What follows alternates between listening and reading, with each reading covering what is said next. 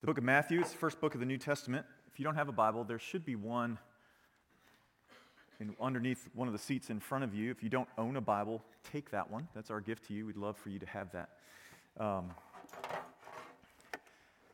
It's good to have the scripture in front of you, though, as we're going through our time this morning. We're in Matthew chapter 6 this morning, verses 19 to 24. Are you all ready? Because we've spent the last 4 weeks in a series on generosity, talking about everything but generosity. This morning we are going to start turning that corner, and so I want us to be ready for that. We're also going to have the text projected this morning, which I think is going to be really helpful. So if you would stand in honor of God's word, I'm just going to jump in because we've got so much to talk about. I'm going to be reading verses 19 through 24, okay? For some of us, these are very familiar verses, so let me just lay out a warning.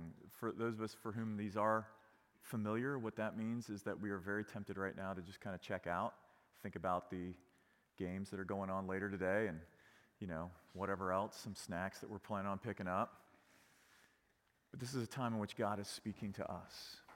And no matter how many times you've heard it, God is wanting to do something this morning. He's going to do it. He's going to do it through His Word. So let's hear it in that way, okay? This is Jesus speaking. Do not lay up for yourselves treasures on earth where moth and rust destroy and where thieves break in and steal. But lay up for yourselves treasures in heaven where neither moth nor rust destroys and where thieves do not break in and steal. For where your treasure is, there your heart will be also. The eye is the lamp of the body, so if your eye is healthy, your whole body will be full of light. But if your eye is bad, your whole body will be full of darkness. And if then the light in you is darkness, how great is the darkness? And no one can serve two masters. For either he will hate the one, love the other, or he will be devoted to the one and despise the other. You cannot serve God and money. This is the word of the Lord. Would you pray with me? Jesus, as we come and we want to listen to you and hear from you, there are so many things that get in the way of that, so many things that vie for our affections and our attention. So we ask that you would silence those things. You would calm our hearts, calm my heart even. And Lord, let all that we do in the next, the minutes that are coming, let them just be pleasing in your sight. As we lift you up, Jesus, would you draw all people to yourself as you promised to do? We ask you to do it in Christ's name. Amen. Have a seat. Still recovering from that massive mess up. So, be patient with me. So finally, we get to turn our attention to some of those passages that specifically deal with our relationship with money. And some of you who maybe have been part of a church for a while, you may be wondering why it took us so long to get here. Why not just kind of, Rick, tell us what you're going to tell us. Just jump in. Well, it's actually quite simple. Everything that the Bible says about money and our relationship to it is based on what we've talked about for the last 4 weeks, right? First and foremost, that we were made by God and for God, not for other things. That restlessness in our souls comes because of our alienation from Him, not our alienation from Oreos, right? That we are not here for ourselves. That God created us not for ourselves, but to be agents of God's redemption in the world. That He placed us specifically where He placed us to be agents for the world in that particular place. And that everything we have, both our personal gifts and our resources, are from Him. They are gifts from Him and they are His, right? Everything that the Bible says about money is based on those presuppositions. And if we jump into talking about money without hitting those issues, we're going to get stuck. We're going to get messed up. We're going to start to believe other things. We're going to be wondering why does God want my stuff? Why does God want to separate me from my happiness? Why does He want to hold me back? Why does He want to tell me what I have done with my well-earned, hard-earned stuff? You with me? So if we're starting from where we've gone the last 4 weeks, then we can get started with how the Scriptures speak to our relationship with money. And we're going to do so first by dealing with where money sits in our hearts, okay? So here's what we're going to see, I hope, at the end of the day. Well, no, I'm not going to go that long. At the end of my time here, here's what we're going to see. We're going to see that trying to serve anything in addition to Jesus just means that you're serving anything but Jesus. Right? When we try to serve anything in addition to Jesus, what it ends up being is us serving anything, perhaps even everything, but Jesus. Okay? So let's jump in. If you want the outline, you can take some notes. If not, don't worry about it. Okay? So let's jump in. Let me give a little context. Remember, especially when we're dealing with difficult passages, especially ones that we're more likely than not to be arguing with in our own hearts, it's good to give a little context so you can be sure that we're not twisting things, right? And let me just say from the outset, it's a really good thing at times. Like if you're like, I don't really know about what Rick said, that's not a threatening thing. Go home, study it. Take out the passage, read through it. I send you some resources. We can get you studying it. But you don't have to just take my word for it necessarily, okay?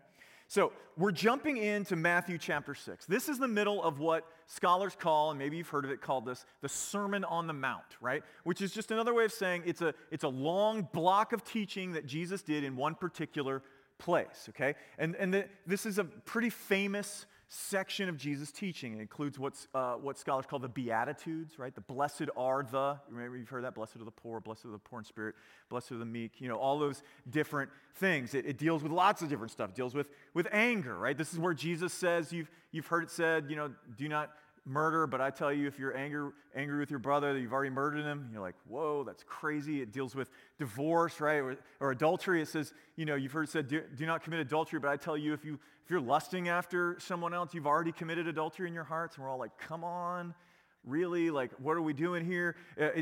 Basically, what Jesus does throughout this entire passage is he's generally heightening our understanding of God's law so that it's not just about behaviors, but it's about what's going on in here, in our hearts.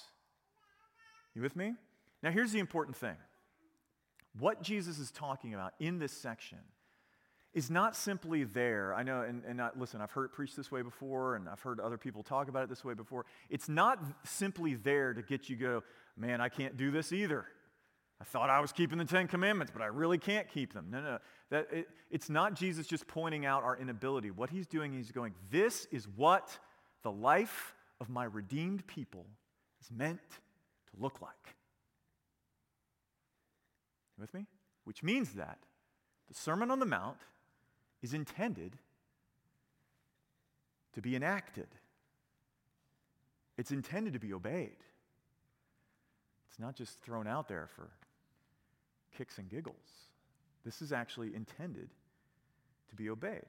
Okay? Now, that trajectory that he sets throughout this entire thing of from behavior down to the heart, getting down to the heart, is actually important as we get into this particular topic. Now, let's start there. Look down at verse 19. He says, do not lay up for yourselves treasures on earth, where moth and rust destroy and where thieves break in and steal. So first, treasure. Okay, treasure. You're like, well, Rick, you really don't have to explain what that is. Actually, I kind of do, because most of us don't actually think that we have any of this stuff, right? Treasure. Treasure is not just Scrooge McDuck stuff, and it's not just what pirates have. In the original, it simply means what is precious to you, right? What is precious? Where you put your preciousness, in other words. And he says that with this thing that is of great value to you, do not assign that great value to things on earth where moth and rust destroy and where thieves break in and steal. Now, what this is dealing with is not simply stuff on earth bad. Okay? Notice what he says. That what he's talking about is things on earth where moth and rust destroy and thieves break in and steal is not those things bad, it's those things not secure. There's a fundamental insecurity about this, is what Jesus is talking about. When you place our preciousness, when we call things a treasure that are fundamentally insecure, that is a problem, okay?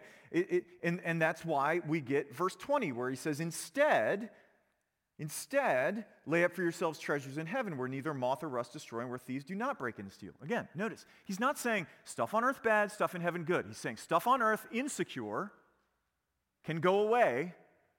The stuff in heaven can't.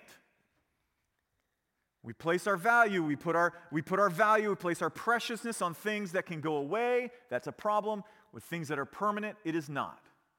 Now, he's going to flesh that out. We'll understand it better in a second, but that's what he's talking about, right? There's a problem when we look towards things that are fundamentally insecure. And listen, we know this, right? Think about like how we feel when the market takes a dip, right? Like maybe you're nearing retirement age, and you're like, things are a little insecure. That thing takes a dip. Maybe you invested in Bitcoin, right?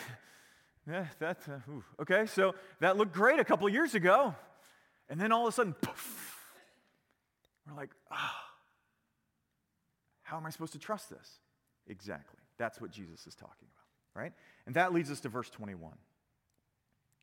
When he says for, this is a therefore, this is like, okay, here's the result. Where your treasure is, there your heart will be also. Okay, this is a huge verse.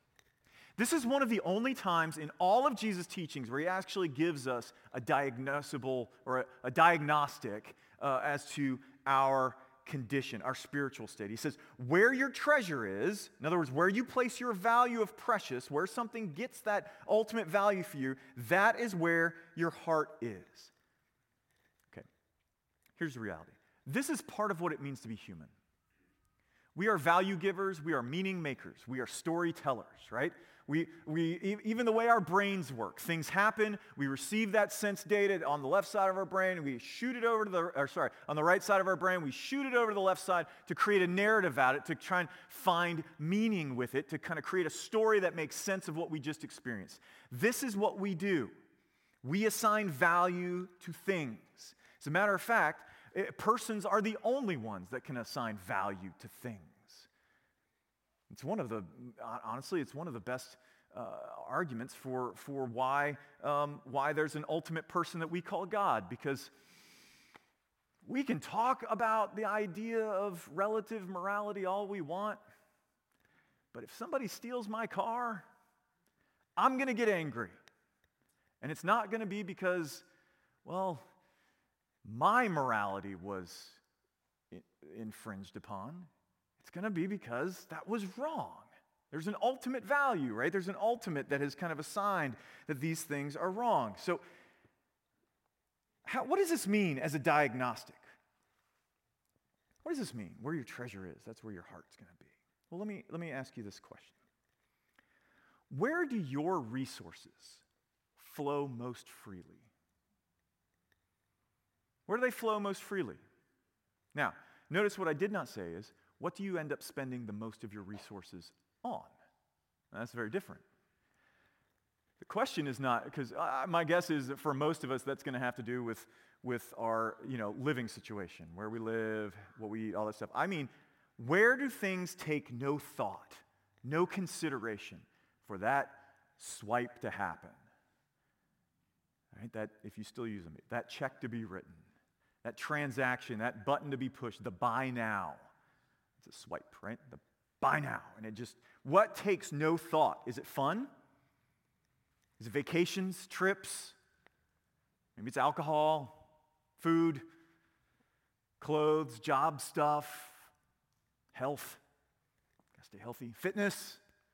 Where does your money flow most freely? You're like, I still don't understand what you mean. Here, let me give you an example from my life. If my wife were to come to me and say, Rick, we really need to get you some new clothes. And maybe you do. Maybe I do. And she's like, you got to go. These things. That's hard for me. I don't know why. It's hard for me. I'm going to put that off for as long as possible. It's just part of my personality. Like, my shoes got holes in them. I can wait another week or two. It's not a big deal. Things are just wearing out. Things don't look so good. And then when I get there, it's going to take me forever to make a decision. I'm going to be walking through. I hate shopping. I'm not going to like it. I'm going to walk in. I'm going to want a shirt. And then as I'm on the way, I've grabbed the shirt. It took me 3.5 seconds to find it. I grabbed the shirt. As I'm walking, I'm going to go, I don't really need this. And I'm going to go put it back. However, If I drive past a convenience store, the steering wheel will magically turn, and I will come out with a big gulp and probably something else to eat without even thinking about it. It's as if it just magically occurred, and suddenly I'm halfway down Colonial. I'm going, where did this come from? My resources flow very freely towards that and not very freely towards anything else, right? Jesus says, and what does this mean about me? Jesus says you can tell what is most precious to you by seeing what it is that your money flows most freely towards. So it's a diagnostic, but it's also a discipline, because you notice what he also says. The other kind of emphasis here is that where your treasure is, there your heart will be also. And this is because what happens is, as we invest in something, as our resources are poured towards that, as we not only say in our heads, this is valuable to me, this matters to me, but we actually put our money towards it, where we do that, what happens is it begins to reinforce that in our hearts, right? It means that this is something that you can, if you are a Christian, begin to allow Jesus to work on you with. You, not me. The big gulp thing is just going to keep happening. I don't know what to tell you about that. Joking. Maybe he wants to work on me now. But now, as soon as I say that, some of us begin to think, like, wait, Rick, you tell us all the time that that change and we grow by grace as much as we're rescued by it. Shouldn't we just kind of pray and ask God to work in us until we feel like it? It's a great question. Glad you asked it. And it's actually one of the most common misunderstandings of how the grace of God works, right? So, let me ask you. If you see an issue in your life, right? And then you pray and you ask God to work to change it, how do you know when he does it? It's when you change, right? Like, it's when it actually changes. Faith is not waiting around continuing to pursue the things that we know mess up our relationship with God and hoping one day that you'll wake up and say, today's the day, and it's all different, right? Instead, it's praying that God will make this change in us, right? Okay, we pray, we ask, God, please change this in me. I need you to change this in me. And trusting that if it happens, if he's doing it, it's all because of the work of the Holy Spirit. And then going from there and living as if, or believing that God is actually working to do the change. Right? Believing that he's actually answered that prayer. And that's what Jesus is meaning here, right? That's what he's talking about. He's saying, if you see that your stuff is flowing more freely towards everything but Jesus, we repent, we ask him to change us, we trust that he's actually working, and then we go and do differently. You start moving your resources freely towards what matters to him, and what you end up finding is that as you do that, he is changing you. Is it immediate? No. Very, very few instances of change happen in large jumps, right? You know this. Most of y'all have been doing this longer than I have. Most of it happens in little baby steps. But it is truly happening. Right? Well, stink. Okay. But listen, if it's simply a behavior thing, if I'm being honest with you, if it's simply a behavior, like, okay, move the stuff from here to here. If it's simply a behavior, many of us in this room could probably make that work. I couldn't, but most of you can, right? You're high performers, I get that. But then we have something different, right? We have this section right here, verse 22 and 23, that seems completely out of place. Starts talking about money, finishes talking about money, and in the middle is this weird thing on optometry. We're like, I don't understand what this has to do with the money. Well, it's actually incredibly important, okay? So look there. He says the eye is the lamp of the body. If your eye is healthy, your whole body be full of light. If your eye is bad, your whole body be full of darkness, okay? Here's the core of what Jesus is saying here. If your eye is healthy, if it is sound, then life will function correctly. Simple, right? You see that? That seems obvious, doesn't it? Then why say it, Jesus? Why say that? Why talk about, like, if my eye's healthy, then everything's going to work right? Duh. Why do you need to reinforce that? He does it because we so typically, consistently think about things the other way around. Here's what I mean. We are bent on seeing things from the outside in. Jesus is saying the reason that we find other things precious, the reason that we place our value in things that are fundamentally insecure is because our hearts are broken. That our hearts are not sound, as he says, with the eye, right? Well, what does that mean? Well, what it doesn't mean is this idea that I think we sometimes fool ourselves into thinking what Jesus means. What it doesn't mean is that if our hearts were right, we wouldn't care about anything but Jesus. It's just him, and everything else doesn't matter. No, that's Buddhism. Okay? That's Buddhism. That's being disconnected with everything. What he's talking about is this concept that the 4th century church father, 4th, 5th century church father, St. Augustine used to talk about when he talked about our loves being disordered, that there's something in our heart that disorders our love. So that when Jesus says to love the Lord your God with all your heart, mind, soul, and strength, what he's not saying is exclusively, like, love God and everything else be unconcerned about. What he's saying is that place of ultimacy, that highest point, that place where everything begins to, all meaning kind of stems from, that's where you place God, that's where you love him, and all of the other loves can fall underneath. Right? Loving God with all your heart, mind, soul, and strength does not mean you don't love your spouse and your kids. Doesn't mean you don't love your family. Doesn't mean you don't love your neighbor. It'd be hard if Jesus said, love God with all of your being. Oh yeah, and love your neighbor. How do you do that? You can't do. That's not what he's talking. He's talking about lining them upright. Okay, and this is what he means. It means having our loves ordered correctly. Now, but here's the problem. Starting at the source. Here's the problem. You can't line up your loves, and neither can I. Your loves are disordered. Your heart is disordered, and so is mine. And that is what the Scripture says, that's what the Bible says our primary problem is. And that's why what we need is more than simply kind of a reforming.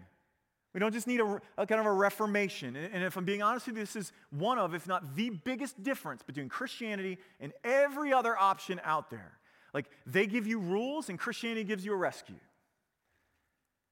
They give you reform, and Jesus gives you rebirth.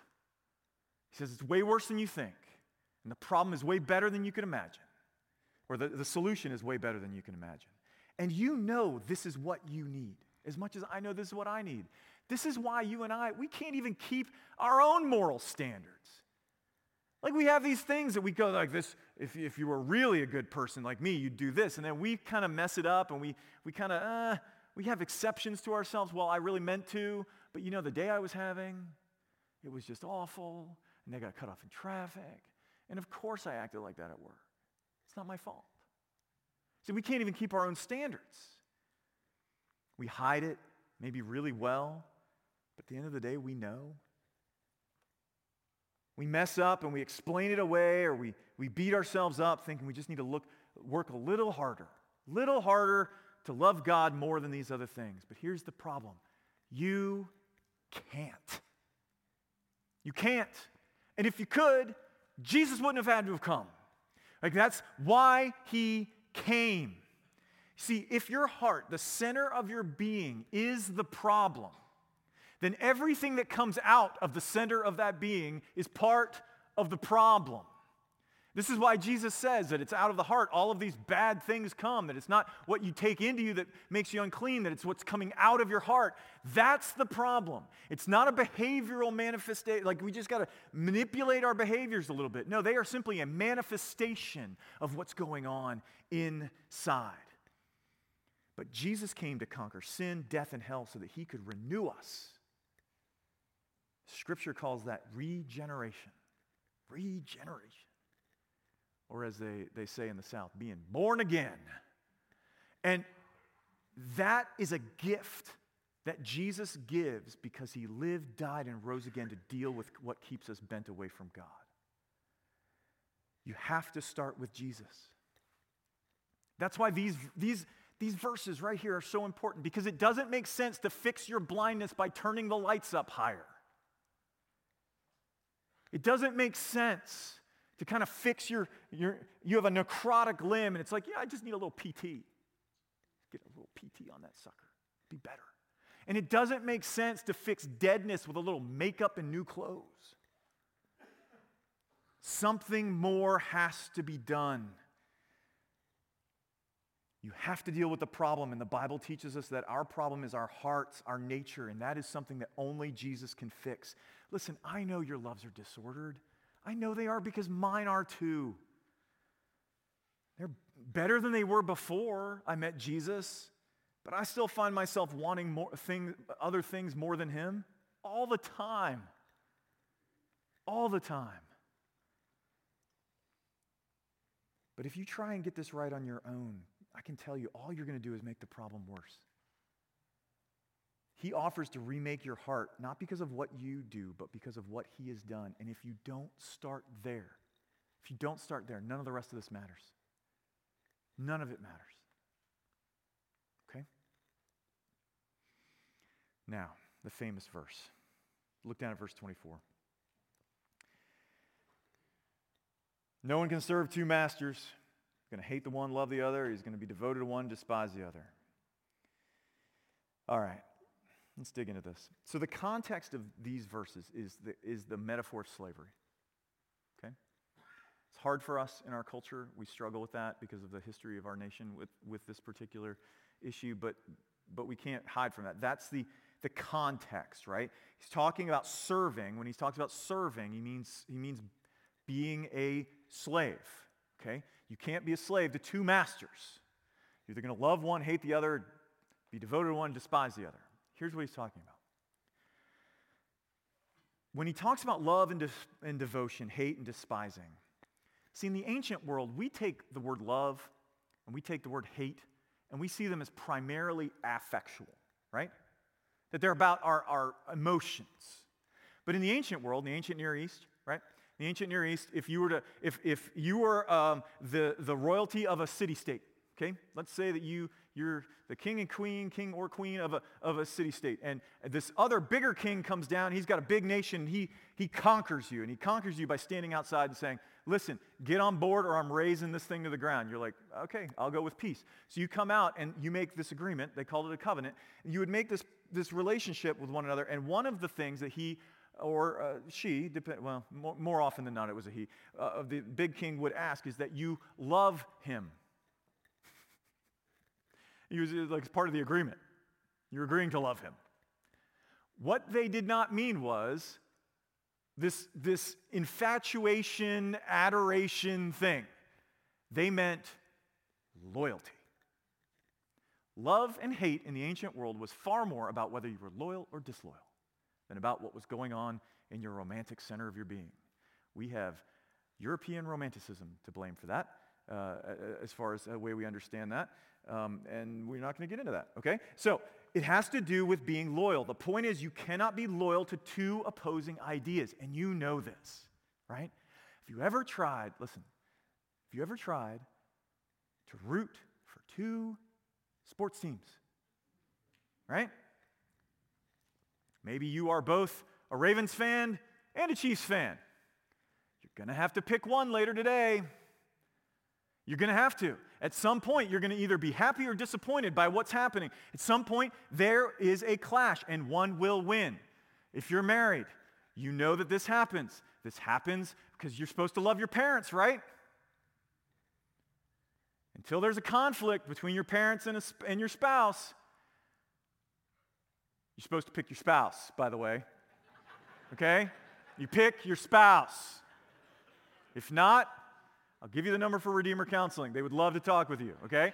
But that's the whole point. The whole point is you cannot stay loyal to two opposing ideas. Something has to win.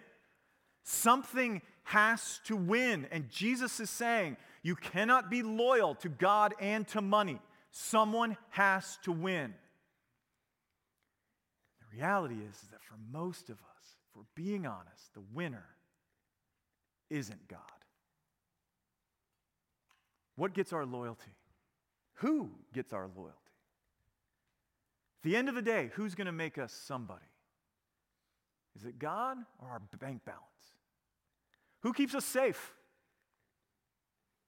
Is it the life, death, and resurrection of Jesus, or is it whether I have enough in my savings account to answer any problem that may or may not happen to me?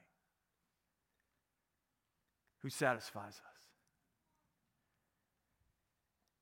Is it Jesus that's bringing an answer to the restlessness in our souls, or is it the fact that I can just later today, if I want to, go anywhere I want to, do anything, buy anything I want to? Is that what does it? Who wins? That's why he says you cannot serve both God and money. And if you're using an older translation of the New Testament, some of your Bibles might say mammon there. Mammon is not the name of a demon, okay? It's a Semitic phrase that means money. So just to be clear. So listen, let's talk about the question of service. If you're a Christian, I need you to listen closely. This passage is about your money, but it is about more than your money. It's about who will win in your heart. Some of us in this room have been walking with Jesus a long time, like a really long time. But there are a few things in our lives that if we were asked to give them up for Jesus, not so sure. I'm not so sure we could do it, right? In fact, I doubt we would. And so, this is a question I've asked off and on for a number of years now. But it kind of goes like this. If Jesus were standing at that door back there, that one, and he's saying, to follow me, I need you to come through this door. But on your way out, there's this one thing. I need you to leave it on this side. As you go out there, I need you to leave it here and come with me. What would you say? Don't be too quick to answer that. Don't be too quick to answer that. Because here's the thing. Why don't you ever try to leave that thing behind?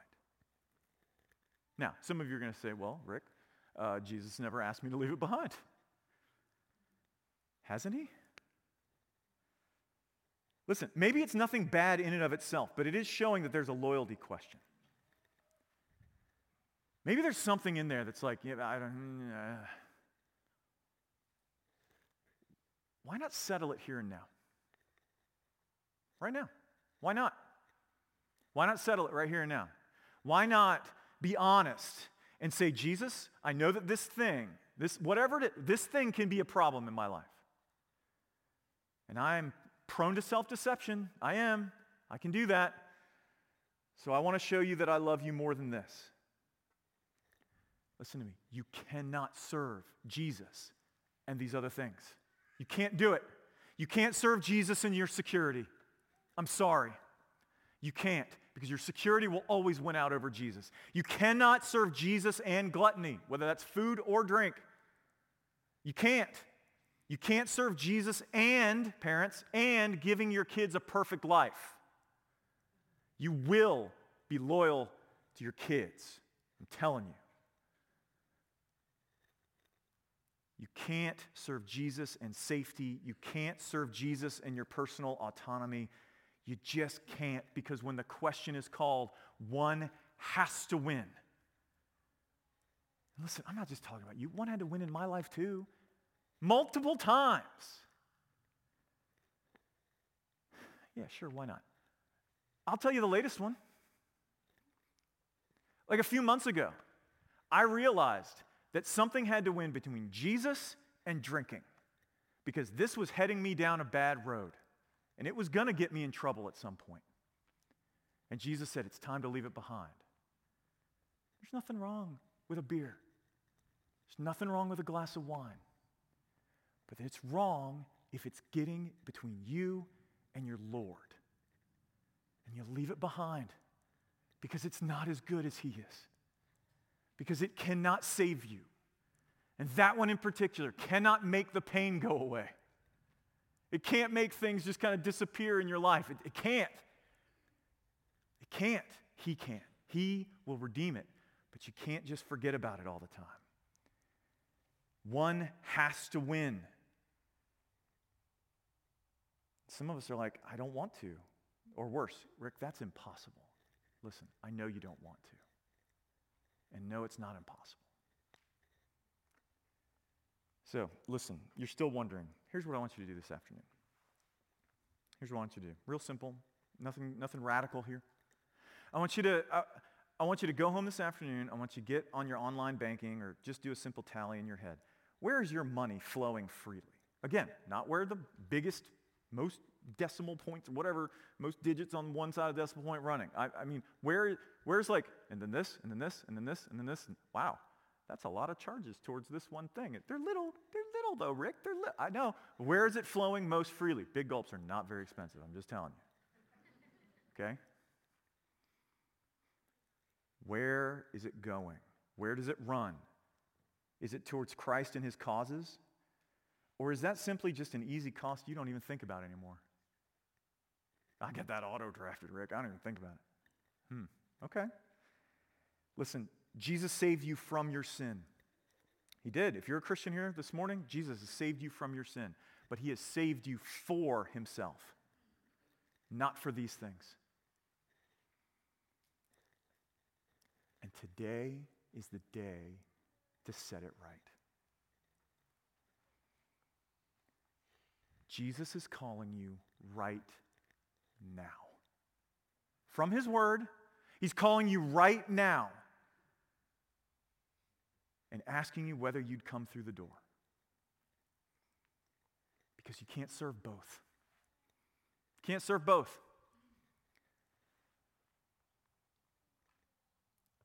We need to stop lying to ourselves and frankly to others around us. Jesus is good and He will give you the things your heart is craving, but can I tell you, He will do it in Him.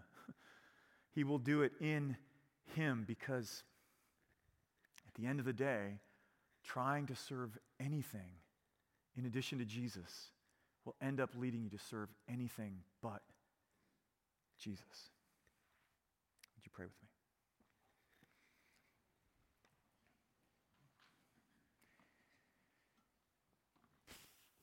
Lord, have mercy on us as we struggle, as we wrestle. Some of us in this room right now are in the midst of a wrestling match. And so what I would ask is that you do not let us go. And you work in our hearts that we will not let you go until you bless us. And let that blessing, Lord, be yourself. Would you take away those things? If we cannot take away those things that have divided our hearts and instead leave us just with you, because you are the one that we were made for and by, the one that will satisfy our souls. We ask you to do this in Christ's name. Amen.